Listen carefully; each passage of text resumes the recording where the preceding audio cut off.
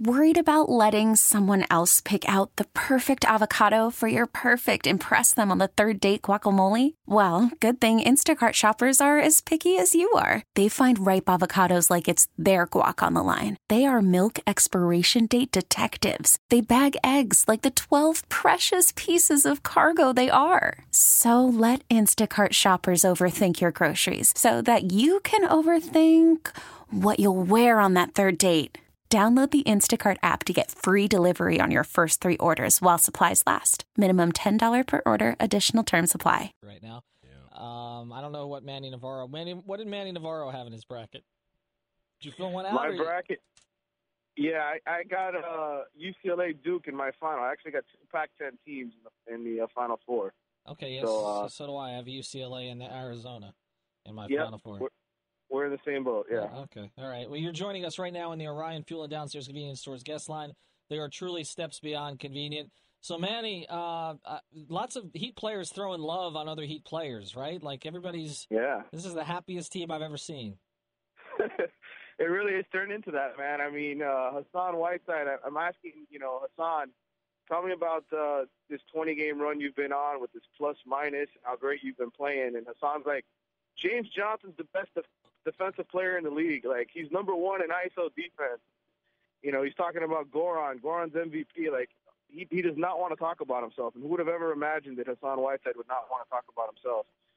But that's what it's gotten to at this point with this team. Everybody's just throwing love around for everybody else. And when you go 22-5, I guess you're allowed to. Well, yeah. I mean, it occurred to me, Manny, that he might have read Barry Jackson's article, right? Because didn't Barry just write about James Johnson's defense one-on-one? Yeah, actually, it was Hassan who told us that yesterday in practice, and then Barry wrote about it afterwards. The Heat actually confirmed it for me today. I said, where are these numbers? Because I'm looking everywhere on stats.nba.com, the great website which you showed me last year, and I've now become a Jedi Master at it, and I couldn't find it. And so finally the Heat showed me exactly where it was. And indeed, James Johnson is the number 1 ISO defender in the NBA right now.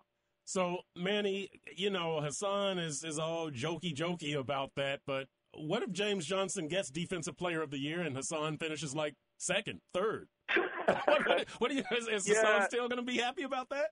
Yeah, I don't know about that. I think right now for Hassan, his whole thing is, I think he's really trying to prove to Pat and to Spo and everybody else that he is all about winning and not about himself and not about his numbers. And, I talked with UD yesterday for a while, a little bit by myself about, who this Hassan Whiteside is, because obviously for so long, Ethan, from covering the team, Hassan was the kind of guy who he'd get an assist in a game and he'd be making sure the scorekeepers knew that he'd picked up an assist. I got part of that ball. It's a block. So I think he's trying to really go along with this whole narrative that he does not care about stats anymore for himself. He's all about plus minus. He's all about wins and losses.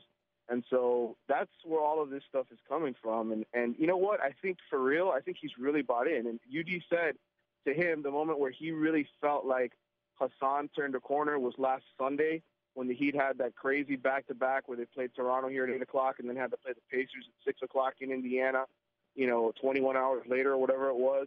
He said that game, the fact that Hassan came out and played as hard as he did in that game, I know that he lost, but the fact that he played that hard showed Udonis something and really made him feel like, man, this guy really gets it now. It's not about us having to motivate him all the time or get it on him. He kind of has learned this is who he's got to be every night. Talking to Manny Navarro from the Miami Herald, he covers the Miami Heat. Josh Richardson, looks like he's getting a little bit more comfortable. Do you think this is about where his minutes are going to stay at this point, or do you think Spoelstra has a bigger role in mind for him going forward?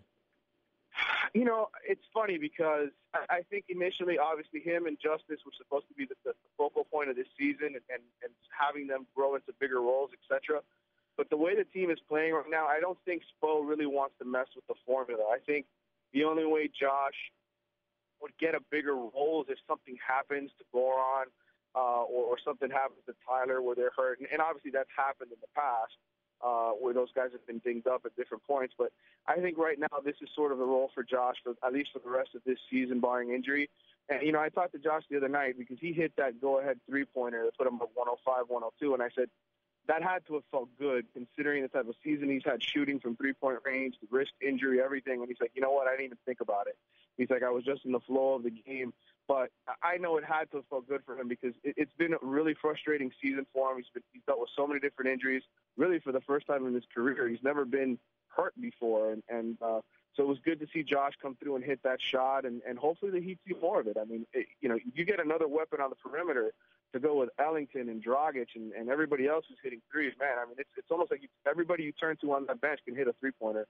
It's a pretty powerful thing. Hey, Manny, what are you expecting from the bench tonight? Going the way that they've been playing, they've been a huge, I guess, energy supplier of energy. What are you expecting from that bench tonight and going forward? Does anybody stand out, James Johnson, and take on a different role or anything like that, or what are you looking for there? Well, I think tonight, James Johnson, we talked about earlier about that isolation defense. Tonight's the kind of night where you could use him on Karl Anthony Towns, especially when he steps out and tries to hit three-pointers and sort of moves out of that center position, and they go with Borgie Deng in there.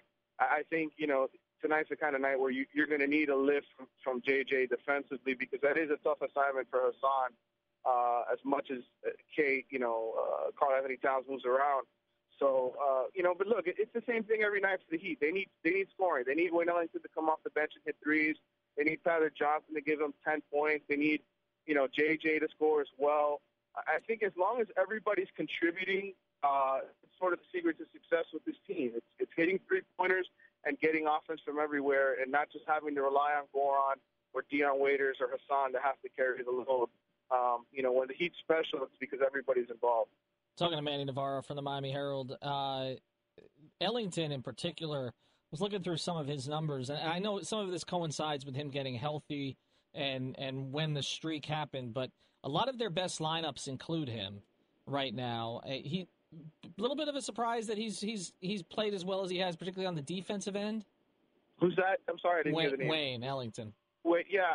I mean, obviously, the big story with Wayne was going into the season was, getting hurt right off the bat. And so, last preseason game he gets injured.